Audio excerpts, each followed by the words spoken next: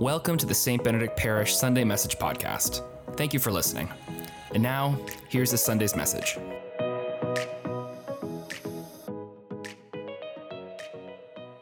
So last May, I had the privilege of going to London, England, to attend this big leadership conference, and it just so happened that it was right around the time of the coronation of King Charles III. And so all kinds of people were saying, "Father, are you going to see the king? Is that why you're going to London?" And it was like, no, actually, that's not why I'm going. And in fact, the way the flights were booked, it just so happened I was flying home on the Thursday, 48 hours before the actual coronation. And so, anyways, I'm at this huge conference. It was amazing. And at one point, we had a coffee break. So I stepped outside the Royal Albert Hall, and just getting some fresh air. Across the way was Hyde Park, this iconic park in the middle of London. And I noticed this police motorbike drive by. And then there was another and another. And I thought, oh, that's interesting. They're probably doing some drills, practicing for the big day just about to happen. And then, not 30 seconds later, there's this luxurious brown fancy car. It must have been a Rolls Royce or something that drives by, and in the back is King Charles. And I whipped out my phone and I took a photograph, and here it is. I was 5 seconds too late. So you're just going to have to take my word for it that I saw King Charles. He was right there. Now, I don't know very much about the monarchy, but from a young age, I remember kind of feeling a bit sorry for Charles, right? His whole life, he's waiting in the wings to ascend to the throne. His mother, Queen Elizabeth II, it was like she had been queen for decades and decades and decades, long before I was born, long after. She set the record for being the longest-serving British monarch. And in fact, it just kind of seemed like she was going to live forever, until her reign did come to an end last year, and then King Charles ascended to the throne. And his reign, I'm sure, will be much shorter, maybe 10 years, 20 years, but his reign will also be temporary. And I think when it comes to these kinds of people, not just the official monarchy, but people who we think of as kings and queens, isn't it true that these so-called kings and queens, we want them to stay on top forever? We want them to last forever. And I'll give you a few examples of what I mean. So, CEOs of famous companies like Steve Jobs, right? This incredible innovator who changed the face of technology in our day. He's left his mark, and yet now he's passed. He's a historical figure. Or I think of sports icons, like somebody like Christine Sinclair. And for those who've been watching from home, you know that this is the second homily in a row where she's made it into the slide deck. Great respect for her. You know, the face of women's soccer in Canada for years. And she, in fact, she's set the world record for most international goals scored between even men and women in soccer. And yet now she's retiring. And somebody else will have to fill that void. Or speaking of King Charles, I think of King James, right? LeBron, of course, who is playing currently his 21st season in the NBA at the age of 38, long past the best before date for most NBA players. There's no signs that he's slowing down. He's a phenom. And yet, I can guarantee you this. At one point, he will eventually be dethroned and somebody will replace him. Or I think of all kinds of music icons, you know, and we have these nicknames for them. Louis Armstrong, the king of jazz. Beyonce, Queen Bee. We've got Bob Marley, the king of reggae. Mariah Carey, the queen of Christmas. Bruce Springsteen, the boss. I actually put that in for Father Chris Ryan. He's a dear friend and a huge fan of Bruce Springsteen. And I hate to break it to you, brother, but even judging by the photo, you can see the boss will eventually have to retire. And I think of all of these amazing people, we want them to stay on top forever, and yet their time at the top will be temporary. And certainly 100 years from now, 500 years from now, 1,000 years from now, will anyone even remember these people? And certainly no one will be following them. I think you can guess where I'm going with this. Today is the solemnity, this huge feast of our Lord Jesus Christ, King of the universe. We declare him as King of kings, Lord of lords, of all space and time. Every single domain and territory belongs to him. All of time, past, present, and future, is under his lordship. And today in our readings, this eternal King who will have no end, we're given different images of what his kingship looks like. And so a couple things stand out, that Jesus is both shepherd and judge. So right in our first readings from Ezekiel chapter 34, this image of the shepherd who goes after the lost sheep, rescues them, binds up their injuries, brings healing, strengthens the weak. But I don't know if you caught it, the very last line of that reading, it says this: "As for you, my flock, thus says the Lord God, I shall judge between one sheep and another, between rams and goats." And I don't know what it's like for you, but for me personally, there's some images of Jesus that I'm drawn to more than others. And frankly, I kind of like the shepherd Jesus a bit more, the caring, gentle, loving, healing, rather than the judge. But the truth is that both are equally correct.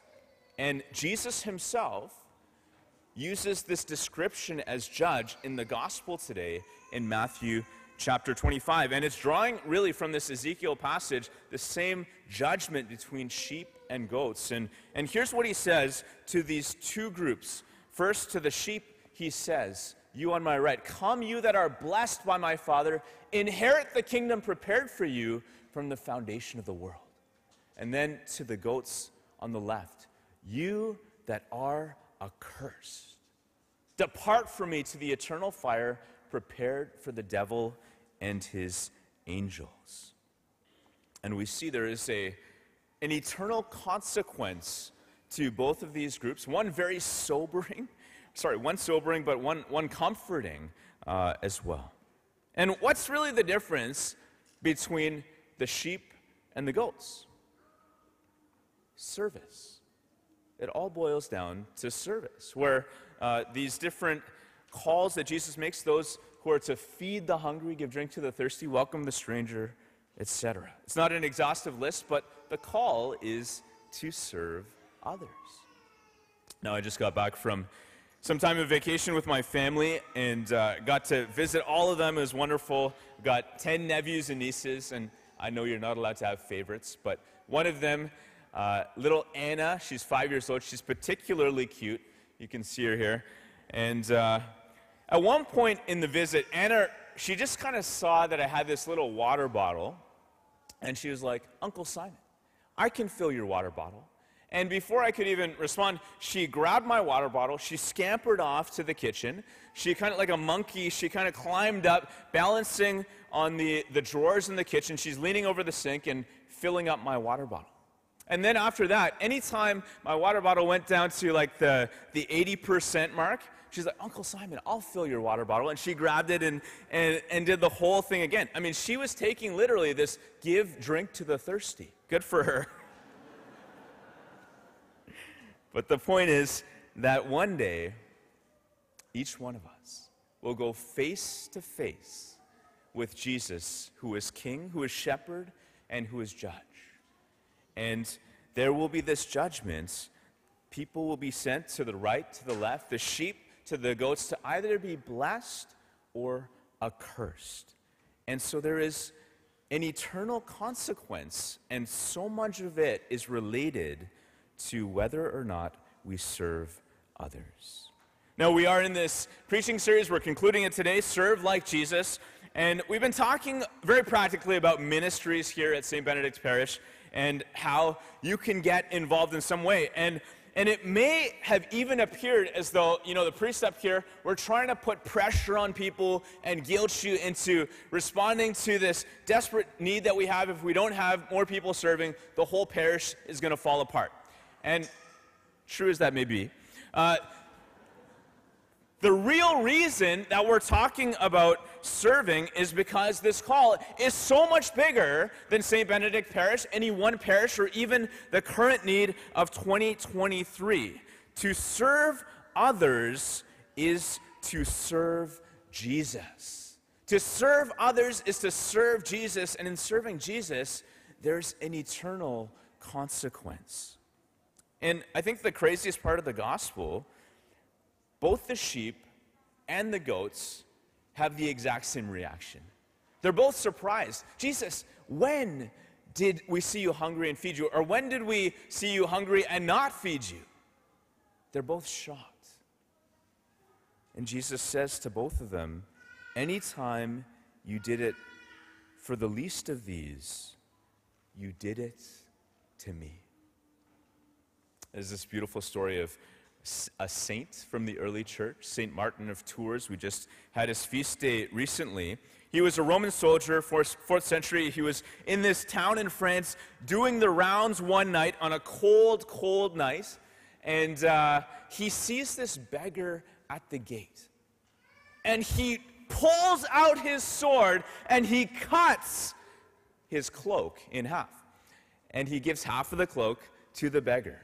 And later, Jesus appears to him wearing his cloak, as if to remind him, anytime you do something for one of the least of these, you did it for me. So here at the parish, if you're in hospitality, if you're opening a door for people, if you're smiling as people come in, you are welcoming Jesus. If you're serving in the office, answering the phone, it's Jesus who's calling. If you're taking communion to the sick, those who are homebound, you are visiting Jesus.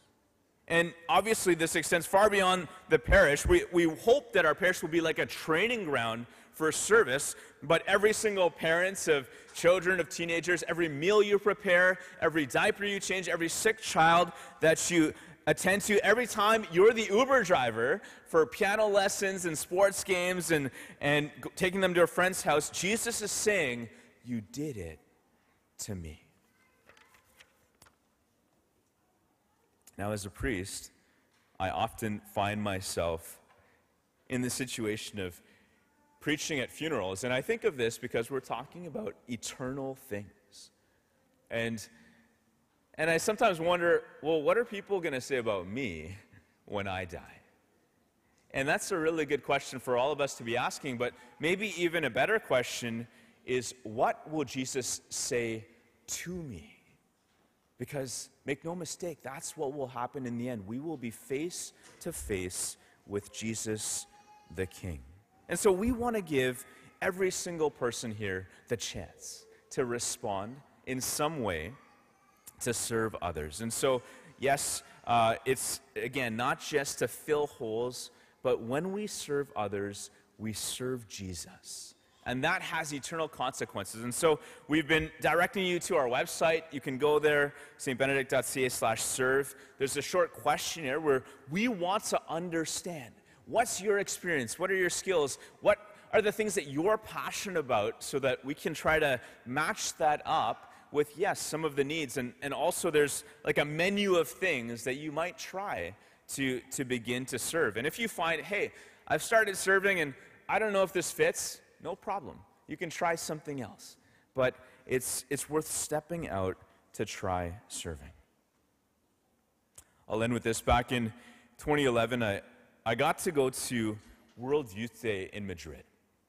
And I was with this group of 40 or 50 university students connected to Catholic Christian Outreach. And it was this amazing trip. Before World Youth Day, we were touring around the Iberian Peninsula, and we made this one stop in a place called Spezia. Now, I'd never heard of this before. It happens to be the hometown of St. Ignatius of Loyola, the founder of the Jesuits. So Ignatius, also a soldier in the 16th century, he was kind of one of these knight in shining armor. He just was so caught up in the temporary things of his day. And yet, as he's in battle one day, there's a cannonball that strikes his leg, he's injured, and he has to go home to convalesce. So he goes home to the family castle, and he's up there healing slowly. And it was during this time where he goes through a remarkable conversion, where he switches from being focused on the temporary things of this world to Jesus, the eternal King. And we had the great privilege of celebrating Mass up there at the top floor. It was his bedroom. It's been converted into a chapel. And at the end of Mass, all the students went down to get on the bus. And I noticed this one young lady. She kind of lingered, she genuflected, but she stayed down for a minute or two and then got up to depart. And I asked her, "What were you doing?" She said, "I'd heard this story of St. Ignatius that during this time of conversion, he knelt down, much like a king would bow before, much like a knight would bow before his king to pledge allegiance. And he made this kind of oath of fidelity to Jesus, his eternal King." And she said, I just wanted to do the same thing. And I thought, that's a great idea. And so I decided to do the same thing. And so I was late for the bus, no surprise there. But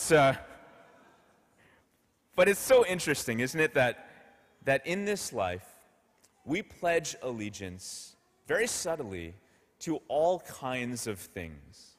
We buy products from big companies. We want to go to sports games to see professional athletes. We go to concerts to see performers. And all of that is fine as long as we are clear that there is one king above all other kings, and his name is Jesus. And what I want to do to end this homily, I just want to take a knee. I'm going to kneel down before the altar here and just pray in silence. And anybody, you're welcome to join me if you feel inspired. But I just want to renew my pledge to serve Jesus, my King.